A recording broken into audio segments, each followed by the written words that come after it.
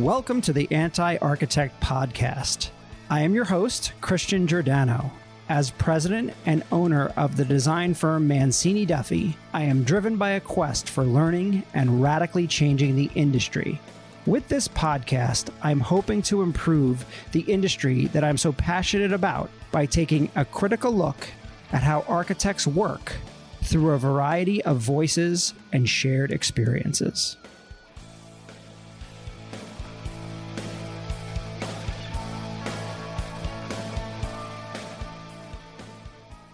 Hello, Anti-Architect Podcast listeners. I'm excited to have Farida Abu-Bakare as my guest via Zoom on the Anti-Architect Podcast. Farida is a registered architect in Ontario, Canada. She is the director of global practice at the award-winning architecture, urban design, and planning firm WXY. For over 10 years, Farida has lived and worked throughout North America and Africa to build an extensive portfolio, including aviation, cultural, healthcare, higher ed, justice, residential, science, and technology projects. Farida is the Emeritus Community Affairs Director of Atlanta's NOMA chapter, the National Organization of Minority Architects, whose mission it is to champion diversity within the design profession. Her work with NOMA led her to co-found BETA. Is that how you would say that? Beta. Beta? Okay. Beta programming, yeah. Black Architects and Interior Design Association. This Canadian nonprofit promotes diversity, equity, and inclusion in the profession of architecture and interior design. Farida is also passionate about contributing to the future of the profession in Canada and serves as a council member of the Ontario Association of Architects. Farida, I'm super excited to have you here as my guest and looking forward to this conversation. Thank you. So I love this question. So feel free to answer it as honestly or, however you want. If you had to pick one thing, what annoys you about your fellow architects, either Canadian or otherwise? That's a good question. I mean, I think architecture in itself has developed in a way, like, unlike other, it really relies on the client. And I think sometimes as architects, we forget that and we have our own design and we just negate the client interface. And we're just not really cognizant of what the built environment looks like together with landscape and city planning and all these things that come into it. So there's certain architects that I think the star architect that per se might not be what we want for the future. So those are the only things that annoy me really about it's the aesthetic qualities rather than thinking about what the human qualities are. Okay, I like that. And you've worked for some serious Black Cape architects, so we'll get into that in a little bit. I'm excited to talk about that.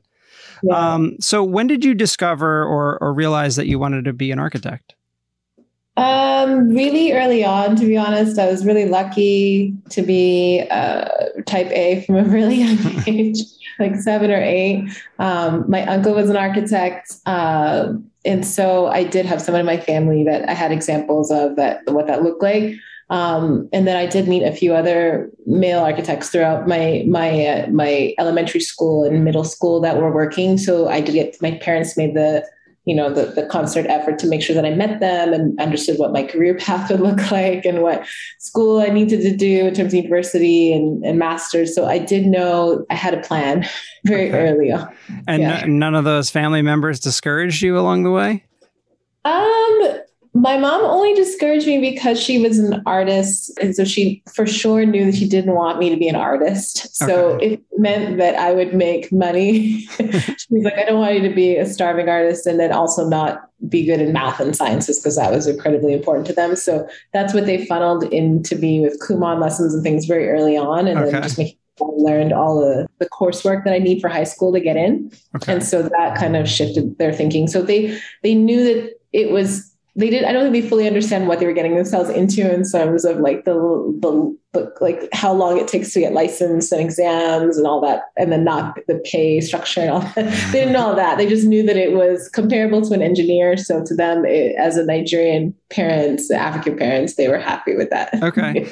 Don't you think it's funny how I think we as architects will try to discourage other people along the way? You know, like that seems to be a thing that we do. Like, oh no, you don't want to be an architect. You know, Yeah. But then again, we all love the profession, so I'm not sure why we do that. Weird. I know. I mean, I've definitely gone through phases of my career where I was like, don't do this. Like, don't ever consider it when young people come to me. But I think I'm in a good space now where I've been doing it so long that I kind of feel like those setbacks and obstacles are a necessary process, and it makes you love it even more when you kind of get through that. So maybe, yeah, you have to really love it is really what I tell people. I'm like, if you're just dabbling in it, like I hate when people are like, I love sketching, so I thought I was going to be an architect. And I'm like, then you never. Yeah, you're either all in or you're not. And like my one of my daughters, you know, says she wants to be an architect. I mean, she's young; she's still like 13. So she, but she does talk about it, and she seems interested in it. But for me, I'm like, yeah, that'd be great. You can like kind of, you could skip all the mistakes I made along the way. We can do all this right from the beginning for you. That'd be awesome.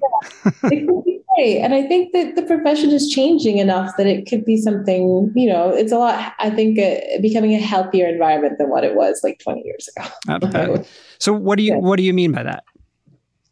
I think that like many technical fields, architectures are, well, by nature of socioeconomic backgrounds, and then it was more male focused, first of all, and then obviously more white male focused because just the generational thinking of the 80s and 70s, and like it just wasn't a market for Black women like myself. And I don't really know how I would have gotten exposed to it if not for my family member being in it. Sure. I mean, it was obviously something that I had clarity about, but I don't know why I was so clear about what that looked like. But for me, it was something that was just simply that's what I was going to do.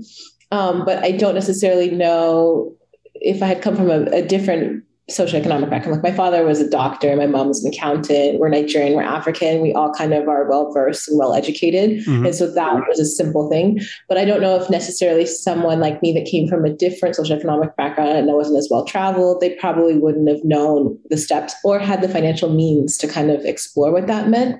So I think just generational wealth has kind of formatted architecture to be what it is. And also like the Hollywood template of the white male with the black framed glasses and the turtleneck is something that sticks in everyone's mind of what an architect is meant to look like. So I think that years ago, that's kind of what a lot of different things like in finance and, lawyers. And that's kind of obviously over the past couple of years really transformed and changed through media and just opportunity. So. Yeah, I couldn't agree more. And and part of the objective of this podcast is to really talk about the architecture industry and where we've gotten it wrong. How can we improve it? What are the younger voices in our profession doing? Because it really, for a very long time, it's been an old white guy, working behind a desk as the master. And I understand all of that, but there's a whole younger generation that has a lot to say. And I think we could take back a lot of our profession with sort of this next generation coming up. And obviously you're an integral part of that with all the things that you do. And where do you draw, your inspiration from in the design work that you do? I always look at the human qualities of space, of like what the user needs. I was really lucky at HOK to be exposed to the client end really early on in my career, like just as I started. And so I started to understand that a lot of the things they taught us in university of like that design brief is really just what your client wants in the end, because they have a bucket of money that you have to kind of get your fee from and you have to pay others from. So you have to just decide what you're able to kind of get away with and what you can't, and what you'll sleep at night if aesthetically it doesn't exist. So I think that realization hitting me really early on in my career allowed me to kind of manage that aspect really well, which is why I got thrown into project management so early because I was able to kind of really calm the client and understand what they needed and what their needs were and what their wants were. And when you decipher those two, you're able to push through things a lot when the value engineering comes along, because you're like, I know they really like this one design element. So I think just like that quality has been really great. But I mean, it's different because HOK didn't really have a distinct aesthetic, right? Like they're more so like, how do we get the project done within budget and make sure that it is to our like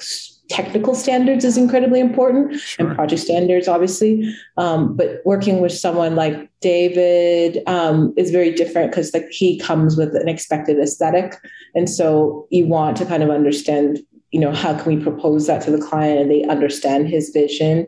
And so those two things have always been conflicting. But me personally, like, I always look at the basics of what a site analysis proposes, like where should the wind be coming from, the sun be coming from, how can we get natural light and maximize like just the natural elements of the site. That to me, and then materiality has always been something that I'm really exploring. Like, I think it's so exciting, this new era of mass timber we're in, and exploring new materials and just letting materials speak to you and let that dictate what the aesthetic is of a building, and then also the locality of it. I think doing work throughout Canada and trying to define what Canadian architecture should look like, and stop trying to mimic like what we see in Europe and the States, and trying to figure out what our identity is as a country. So those are kind of things that are driving me right now. Yeah. So you mentioned David Adaje, and so how long did you work there? Just only a year and a half. It wasn't very long. Okay. But it was an incredible experience because, I mean, the opportunity presented itself during COVID. I've always wanted to work on the continent. I thought it was incredibly important as someone from the diaspora to be able to contribute to the fabric of what is growing there, because Africa to me is the future, because it's going to be by 2050 one of the youngest continents. There's such a 80% of the population will be under 23 right now. It was going to be basically the future thinkers of tomorrow, and so it's going to be an incredible space to be in as it develops with these new ideas and this new generation. And so I really wanted to get in front of that and explore that landscape. And David had moved back to Accra full-time during COVID. And so the opportunity presented that I would be managing projects and working directly with him under mentorship in that office. And he was there every day, which is something that never happened because he always was going through 3 different offices, London, New York, and Accra. Mm-hmm. And so those project works, it's very different working in that typology because obviously it hasn't been done before. A lot of the projects that we were pursuing, museums and different types of private homes and healthcare projects, like these are all the first times of them even proposing them to the client, and the client being able to kind of propose these kind of ideas to the government and stuff. So it's a very different space. So it was really exciting and incredible. It's just, it just kind of, for me, I had a lot of things on the go here in Canada, and I wasn't able to do both and balance it living in Accra. So coming home was part of that process. So we worked with David on a project that ultimately never got built out in Montauk, Long Island. It was a surf club, really unique. And David did the design work. Me and my firm at Mancini, we were going to be the architect of record. It went pretty far. Then the local town and the neighbors all ultimately kind of protested it and, slept out on the beach and all that sort of stuff. And it got stopped along the way, which was too bad. And their own fault. They ended up with like ginormous houses right in front of their views. So they would have been better off with David's surf club because it was super low profile and elegant and really amazing. But it was an awesome experience to kind of see that the way he thought. And also, I was fascinated by, I don't know if this is his business model or not, but essentially what it seemed like to me is that he almost staffed up for a project, and everyone that worked there, they worked for a particular project, knowing that when that project was done, they would probably not work there anymore. They'd go find some other work, which I thought was actually kind of an interesting business model, as opposed to, I'm sure like at HOK, just like at Mancini, we're all about the culture and we want everyone to stay there and be loved. Am I correct in that that's the way that his office works? Not necessarily. I think it's a business model that is less, I guess, less people focused and more project focused. Definitely, I think that is definitely an astute assumption in that. But I think that people kind of come and go. It is a rotating door simply because it is more about David as the singular vision and ethos, which is not necessarily a bad thing. I think it's incredible what he's achieved and the projects that come out. Like you said, the translation of his design thinking, when it's a completely otherworldly in terms of how people approach a site. Like it's just, he looks at it and he knows exactly how to pursue it in a way that it'll have a long-term effect that people won't understand now, but 5, 10 years ago, like that was totally the right move. Right. And you may not get it and you might not appreciate it right now, but you'll love it like 10 years from now. And that kind of future thinking and thought leadership is really hard to find in any design firm that I've kind of worked through. Because I worked with, the good thing about HOK is that there's design principles, right? Which are all different Davids and they all have different approaches. So I've worked with about 4 or 5 different ones throughout HOK that have worked with the company for like 20 plus years.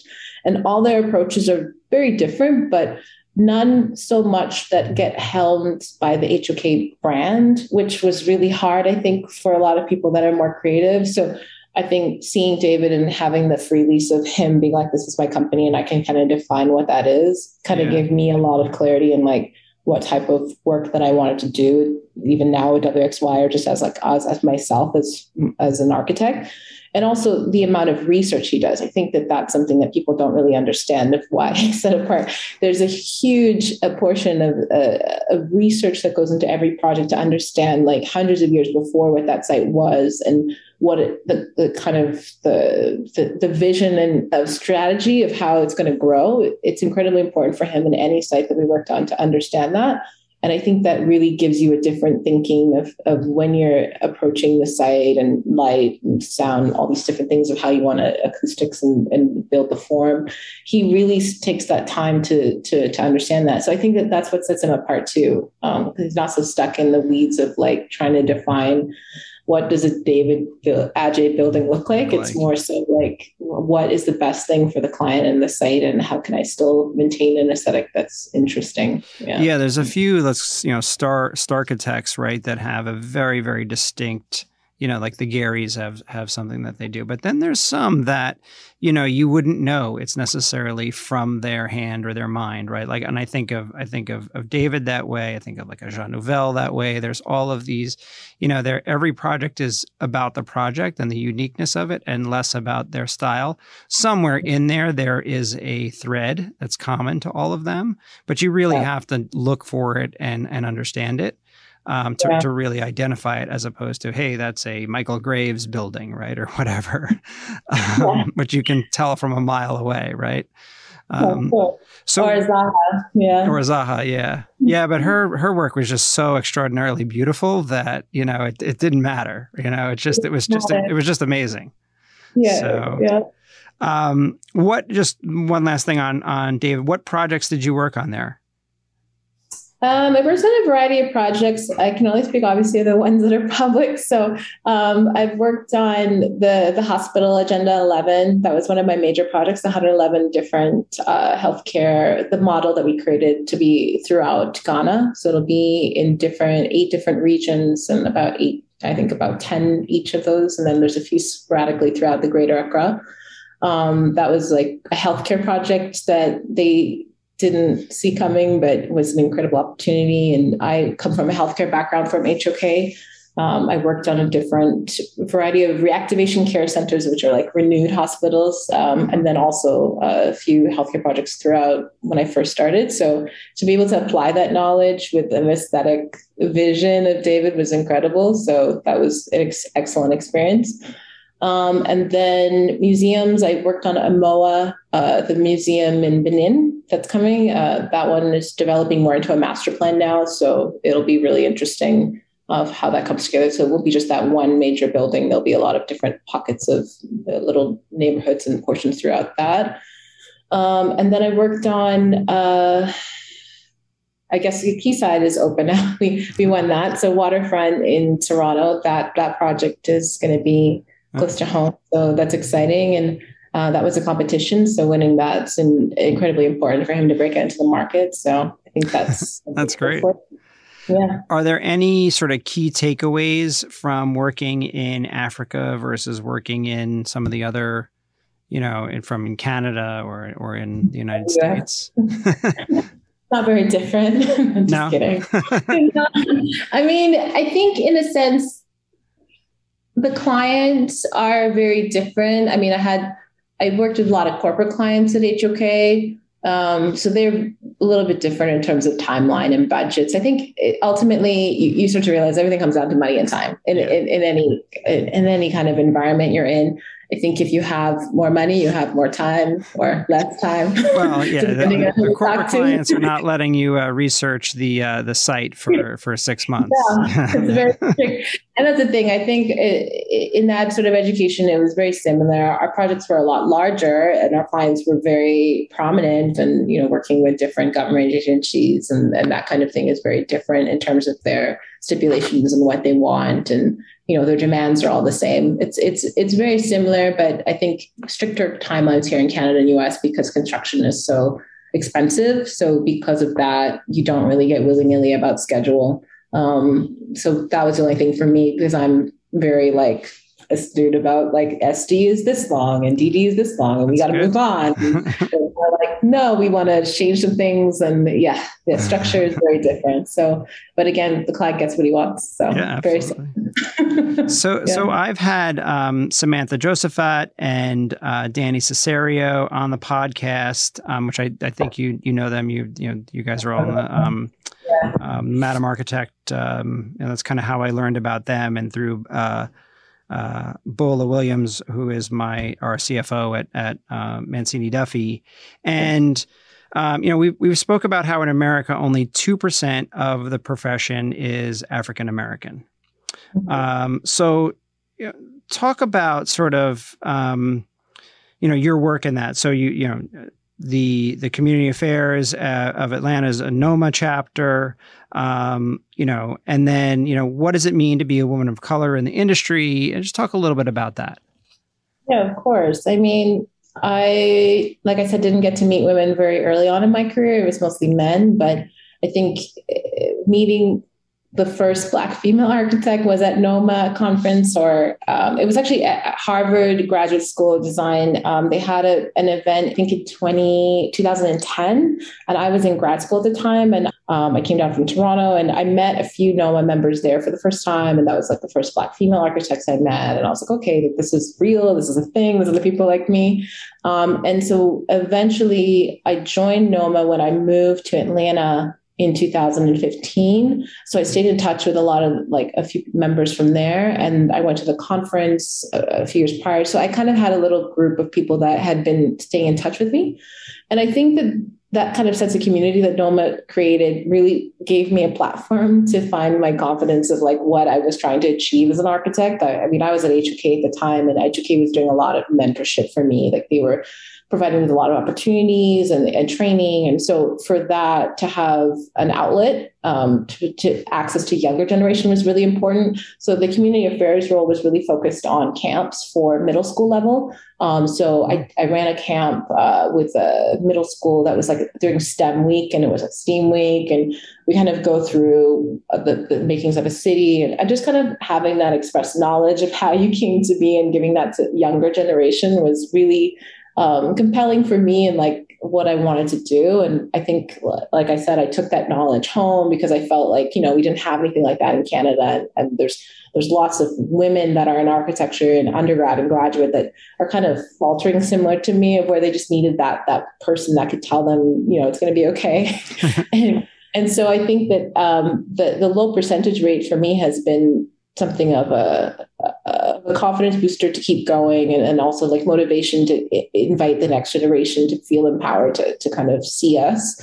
And that's why I think it's important to do these kind of interventions and discussions with people like you, because then they see more faces and it becomes more normalized. And then it's not really a discussion anymore because we see it so often. It just is what it is. Yeah, at that point. Absolutely. And so you touched on middle school, which I find interesting because we talked about this in our office, because we do some outreach to high schools, and there are a lot in New York City, especially there's technical high schools that have an architecture track, and you see all sorts of different types of people in those tracks. And then we talked about the idea that, well, when you're in grammar school, right, and you're young, you're a very free thinker, right? And the idea of becoming an architect is, that just as arbitrary and as great as any as a fireman, right? And or whatever you're going to do, and you're free in terms of sketching and drawing, and you have no inhibitions. But it's that middle school part where it's a make or break, right? And a lot of people aren't encouraged in middle school to go into the more technical kind of things like architecture and engineering, and that's where it falls off. So it's interesting that you brought that up, because we've talked about that a lot. And how do you get outreach to middle schools, right? And it's a really difficult question, but do you have ideas specifically on that? Oh yeah, it's our whole model for Beta. Okay. Beta is completely focused on the pipeline. That's the only way we realized we could grow, because obviously in 2020, when everyone realized, we're in a racial pandemic, everything that happened with George Floyd, like what are we actually doing to support people of color in different fields where they're not seen? And I think ultimately we looked internally because people were coming at us like, we want to hire, Black senior designers, we want people at associate level, and just want to throw job opportunities to different people. And then realizing, we all have jobs of our own. We're thriving in our space. We don't need new jobs. It was more so like, why is there not a whole generation of people about to kind of take us on and like move us out into the next phase so that they can enter this role? And where are they? And like, why are not more high school people pursuing architecture? Because they're not introduced to it at like a key level of, I think it was 11 to 13 is when guidance counselors start to speak to you about your career opportunities. And we only found that out because we did like a survey with our members, and we were trying to find out the key moment where they decided that architecture was what they wanted to do, and how did they know what courses. And so then we spoke to the Toronto District School Board and we asked them, like, what's that moment? And then they kind of explained the process. And so we're like, okay, we need to shift our thinking of high school because it's too late to go right when that happens. And so we started looking at camps that kind of brought in those students at that age range. And so we did one kind of virtual one that was more kind of an idea thinking and just kind of, this is what architecture is, similar to the project pipeline that I did at NOMA. And now since it's turned into these like smaller programs where it's 3 or 4 and that 11 to 13-year-old age range that come to a firm, the firm hosts them and they kind of go through what kind of projects they do. And they have a few architects and staff kind of walk through what a project looks like. They do some modeling and do some 3D modeling and just give them an idea of what the skills are like. And then it's just let them go and hope that, you've created that mark. And I mean, it's not very structured, but the problem with that age range is that you're still exploring yourself, right? So you don't want to put them into a framework, but at least now they know an option of something that could be feasible for them. And there's like a clear pathway. And then they have people they could ask questions to as well. When they get to that level, they're like, oh, I'm thinking this, or, I met this person at this firm, maybe they can answer questions. You're opening up their network, which allows them to kind of think through ideas. And maybe it's not architecture, maybe it's engineering, who knows? But then we can tap them in that. And that's really been the most important portion of Beta, is just expanding networks and like giving high school and elementary students access to associates and principals at an architecture firm is like a wild thing to me. I never would have imagined. I don't think I had ever access to someone that high level in any firm at that age. So I think it's really interesting. How do you grow that beyond just where you are in Canada? I have that far. But I mean, I think we just have to normalize that thinking that in firms, we have to do outreach. Like I think a firm like HOK or a Gensler or Perkinson will perfectly kind of create that model. I mean, we've haphazardly done it simply because it was what was available to us during COVID, that virtual connection. But I think it should be a proactive thing. And I actually think through HOK Impact, because I volunteered a lot for that when I was at HOK, that kind of ACE mentorship too is something really important that they do at HOK, and they have a few chapters. Yep, we do that as well. Yeah, absolutely. And I think that is key in like getting a lot of staff involved in that. I think there needs to be more incentive. And I think we did get a few hours of where we could kind of donate that to volunteering time to outreach. So I think that if that's an incentive throughout and it's normalized in a firm culture, that's really how you start. Because as much as we want to think that today is just the firm and this is our values, this is what their vision, succession planning is such a huge part of the success of a firm.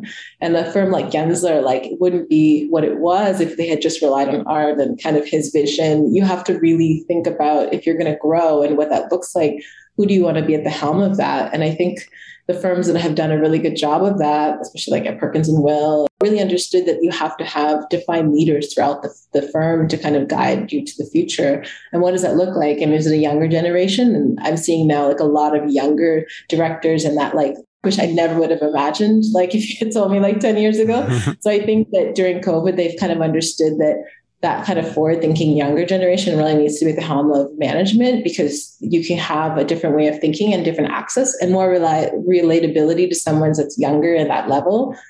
So I think shifting that and engaging more high school level students and also providing better support to university students, because I think what we notice too is that even when they get into university and graduate, they don't have adequate support. They don't really get jobs during the summer sometimes. In undergraduate too, it's like you're too young to be working in a firm. But it's like, if you don't know what a firm is like at undergrad and then you get to graduate level, it's a huge slap in the face when you're doing an internship for the first time of like, you don't really know how to keep a project financially viable and all these things, and how much your hours are being charged, and you're just kind of floating. I think if people knew a lot more structure of how a firm worked earlier, it would really serve us better. Oh, you have that project manager way of talking. I like that. Yeah. Hours and accountability through it. I love it.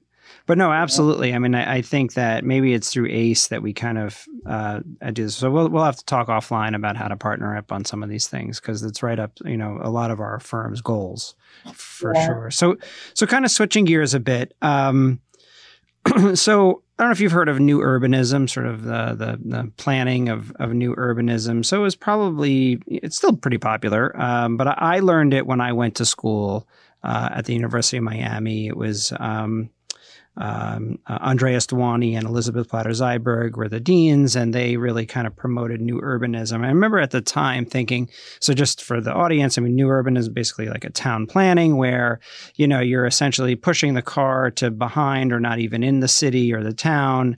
You're really bringing all the residents super close together. You're really creating a community. My issue with it, kind of learning as an architect was the actual style of it always seemed kind of like pretty lame and boring and very cookie cutter. But I was reading an interview with you where you say you want your architecture to strive for inclusive built environments and contribute to sustainability, equality, and less segregated societies. The building of space is building of community. And I thought, for whatever reason, that kind of reminded me of new urbanism, because there is that sense in there. So in your mind, what you say there, how does that translate into like the physical built world? How do you get, sustainable equality and less segregated societies in a like physically built? Of course. So a sidebar is I did do a studio in new urbanism in my undergrad, where we traveled from Ottawa throughout the different new urbanist communities of the United States all the way to like West Palm Beach, Florida. Did you go to a celebration where they filmed the Truman Show? Yeah, the celebrations. We went to the Disney kind of little. Yeah, we went to all of them, and so it did for me in me really early on of like what a perfect community is and what that looks like. I think now in 2022, it's clear that affordability is like a huge issue. You can build incredibly beautiful neighborhoods, but if no one can afford to live there, what does that mean? And then also, who do you want to live there? If diversity and equity and inclusion are incredibly important to us as a city, then how do you provide access to different socioeconomic backgrounds that diversity is present? Because there's obviously distinct issues, not just in the US, but in Canada, of different races and income and generational wealth and all those kind of external factors. So I think now, with the new affordability, I guess, laws that have come into place in terms of residential housing in Canada, a certain percentage, I think it's 30% now needs to be under a certain amount of economic range for people of a different income. I think under 60,000 Canadian can have access to. So that's kind of the starting of the conversation. But I think walkable cities are something too that people need to understand is like the future, the reliance on the car, because the cars are incredibly expensive with now gas prices rising. We know that this is something too that we can't rely on. So what does that mean? And providing appropriate public transit. So it just really comes down to like those two things, like trying to find ways of thinking in terms of renewable strategies and a sustainable city. What does that mean? How do we kind of provide access to food economy too that's readily available, because food is incredibly expensive because of inflation. Sure. So it's like you have to think of like just the basic human food shelter needs and then trying to apply that to a city. What does that look like? I mean, in a city like Toronto, it's a little bit difficult because Toronto is not affordable anymore. I don't know how it would become that, but there's definitely pockets of Greater Toronto that are becoming a little bit more interesting, like a city like Hamilton, which generationally has always been looked at as like a poor kind of community. But since now, especially with COVID, people moving out there and kind of changing what the thinking is about the city and the approach to it, and arts and culture obviously is now thriving in it because they can afford the space that's there and they can't afford Toronto space. So it's just like interesting how everything really just comes down to money in that application and how the city can be formed. So I think it's really up to city planners. And like, I think that's why I really am enjoying this new role at WXY, because it's so much more about urban planning and that application. And there's a domino effect in that, because when you talk at the higher level principles of like all those things that I've outlined, how does that apply to like your built form? And if you want to propose a building, like how are you kind of fitting into that new framework of affordability? And are you proposing that to the client? Are you saying that this sort of sustainability project is going to kind of offer jobs or something for like a food co-op that's nearby? Like you have to be a lot more community minded. And that's really what I was speaking to. Like you have to understand the community you're setting the building in. And even if it is something that is in a higher socioeconomic background, can you explore options where you can encourage people from other backgrounds to come? Is it a farmer's market? Is it something that can engage people of different walks of life? So yeah, I think there's some good examples of it. In Toronto, like Regent Park. Regent Park was traditionally like a really, again, like more project housing, and Diamond Schmidt and a few other firms have come in and over 10 years now have developed it into something larger that, you know, people still visit because it has great, you know, stores and restaurants, and you kind of want to walk it because it's easy to kind of get there in transit. And they have the community centers that are like hosting things for kids, and you have different, you know, film festivals that are being hosted there. So you have to find ways of incentivizing people to stretch out of their comfort zone and engage in people in different backgrounds. So it's not any one answer, but it's like different tools of ways of shifting your thinking when you approach a client or you are approached by a client, and how can you propose those things so that you're not a part of the problem, really. Yeah, no, that's amazing. As far as you mentioned WXY. So what is your current role there? Yeah, so it's kind of interesting because Claire and I met through a New York Times article 7 years ago. That's cool. It was about women in architecture that was written right after Zaha had passed away. And they were just really trying to understand the challenges that women in architecture were facing. So a mentor of mine at Georgia Tech had introduced us because she was doing a visiting studio critic there while I was in Atlanta. And so they were like, you were both in an article together. Have you met? And then no. And so she invited me to the studio that she was running to be a critic. And so I was there through the fall and winter studio and just kind of following her. And so she exposed me to kind of what she was hoping to do. And she's Canadian. She's from Edmonton. So that was another really weird synergy. And so she went to University of Toronto, and she knows a lot of people here in Toronto. So when I was kind of thinking about coming home, I was talking to her a lot about what I wanted to achieve with my nonprofit. And she also had a nonprofit when she was my age. So she was like, you know, it's really important to be in the community that you're trying to kind of serve. And if you're going to be in Toronto, you need to make sure that you kind of have connections to community organizations like Artscape and Bentway that are kind of really reformatting how people think about public space. And I already had like a really good connection to them through my nonprofit because we were already collaborating on events and things. So I was like, this is really great synergy and this makes sense. And so I was talking to her a lot about work, not just in Canada, but work in Ghana, because although I left, I still stay keep in touch with a lot of consultants and friends and community kind of cultural instigators that were thinking, I still want to do smaller projects with you. And so because of that, there was an affordable housing developer too in Ghana that I was still working with. So that's why the global practice comes in, because there's still going to be work that's happening on the continent. And also some artists that I've been working with that are hoping to do more temporal public installation work that kind of sit for, 9 months, 1 year, some quick burn projects that I really thought would be interesting to kind of expose to the practice too, because I feel like we talk so much about doing like landscape and planning and urban design, but we don't really talk about the artists that we engage with that. We kind of just let them coast in on the spaces that we design. I thought, what if we engage them first and kind of stretched out that relationship and brought them into different projects that we do? So that's also something that I'm exploring now. We have a project that will be coming up in the UK and a few kind of different avenues that we're thinking in the US. There's one in New York and LA. So those would be the kind of things that I'm working on that are more temporal, but still some architecture. So we are looking at affordable housing because I think that that's really the future. We have to really make sure that we're at the forefront of that. And Claire's done so much work with New York public housing and throughout Brooklyn as well. So I think that that would be really interesting application in Toronto, as Toronto's trying to just discover who they are in that market.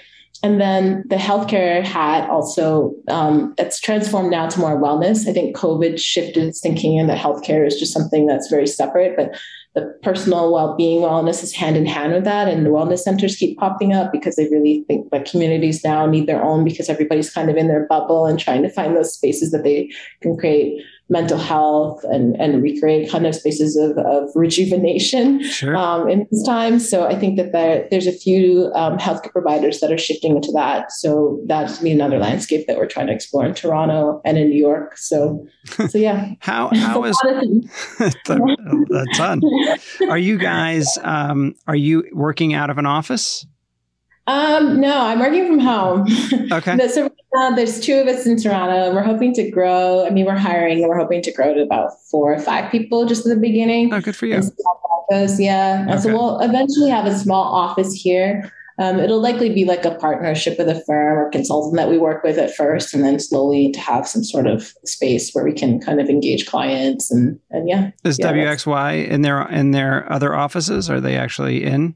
Oh, so yeah, they've moved into a new space at 25 Park Place. It's supposed to be ready in the next week or so, but you know how these things go. But the launch is meant to be sometime in the next 2 weeks. So I saw pictures today of seats and at a table. So it's coming together. The kitchen is finished and those kind of things. But it's an incredible space. It's going to seat about 50 people.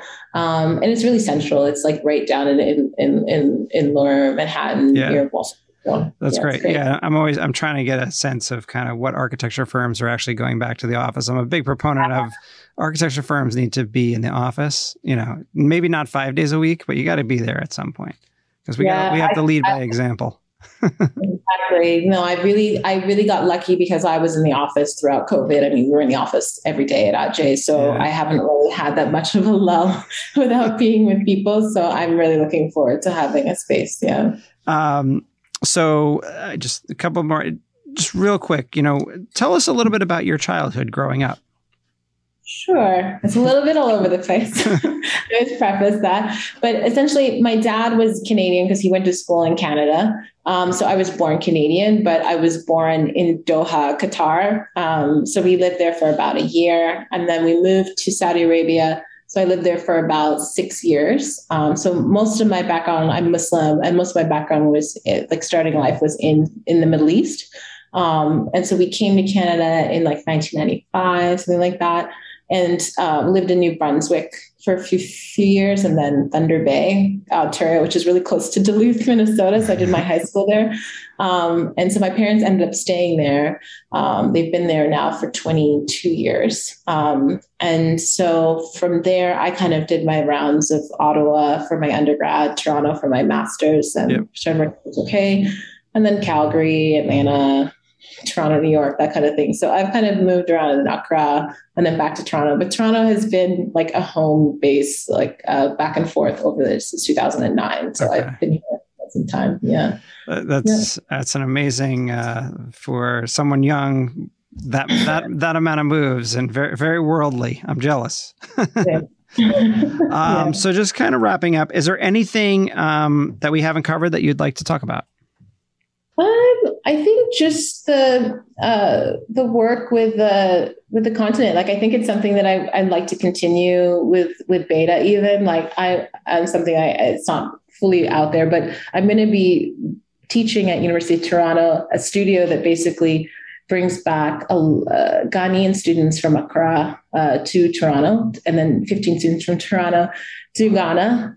So it'll be an exchange program with University of Toronto. Daniels is Good for you. Yeah. And it's basically just to expose Canadian people to the African culture and to the African landscape, so they kind of have that new experience. And then also to give some Canadian experience to the Ghanaian students so that they have better access to opportunities should they be looking for master's programs or undergrad programs later on. Because I think that that's a huge setback for a lot of people that are foreign trained to kind of pursue architecture. And I think those obstacles are something that we need to try to, as architects at least, try to temper those things and try to find new pathways for people to find a profession. So, yeah. Good for you. Congratulations. That's awesome. Yeah. But yeah, no, I think that's really, I think we covered a lot. I think it's just important to kind of figure out how to I guess, link arms with allies. And if there's ways to kind of shift that thinking about the pipeline is really interesting. And I think the younger generation, engaging them into architecture is definitely going to serve us all really well. And I think that shift to technology is really interesting, and software, that's something I'm really excited about right now, just trying to figure out how to shift coding and all these dynamo and parametric building into readily available at a younger generation so they can explore new typologies like that. So the gamification of architecture really can also bring that younger generation into the profession. So what you and I'll have to connect separately after this and see how we can partner up on a few things. Yeah, that'd be incredible. I would love to hear about it. Well, thank you so much for being my guest here on the Anti-Architect podcast, and for honestly being such an essential voice in the profession. And I'm excited to see kind of how you continue on, because you have, you're young and got many years to go. So it's going to be awesome to see your career continue. I appreciate it. Thank you for having me. This is really great. Absolutely. And so where can our listeners kind of see and read more about you and your organizations? Sure. So for me, all my personal platforms are at Farida Abu-Bakare. And then all the Beta is at beta.to. And our website is beta.ca. Okay, cool. We'll link all that up in our show notes and stuff like that. So thank you so much. Awesome. Well, great meeting you. Thank you for being here.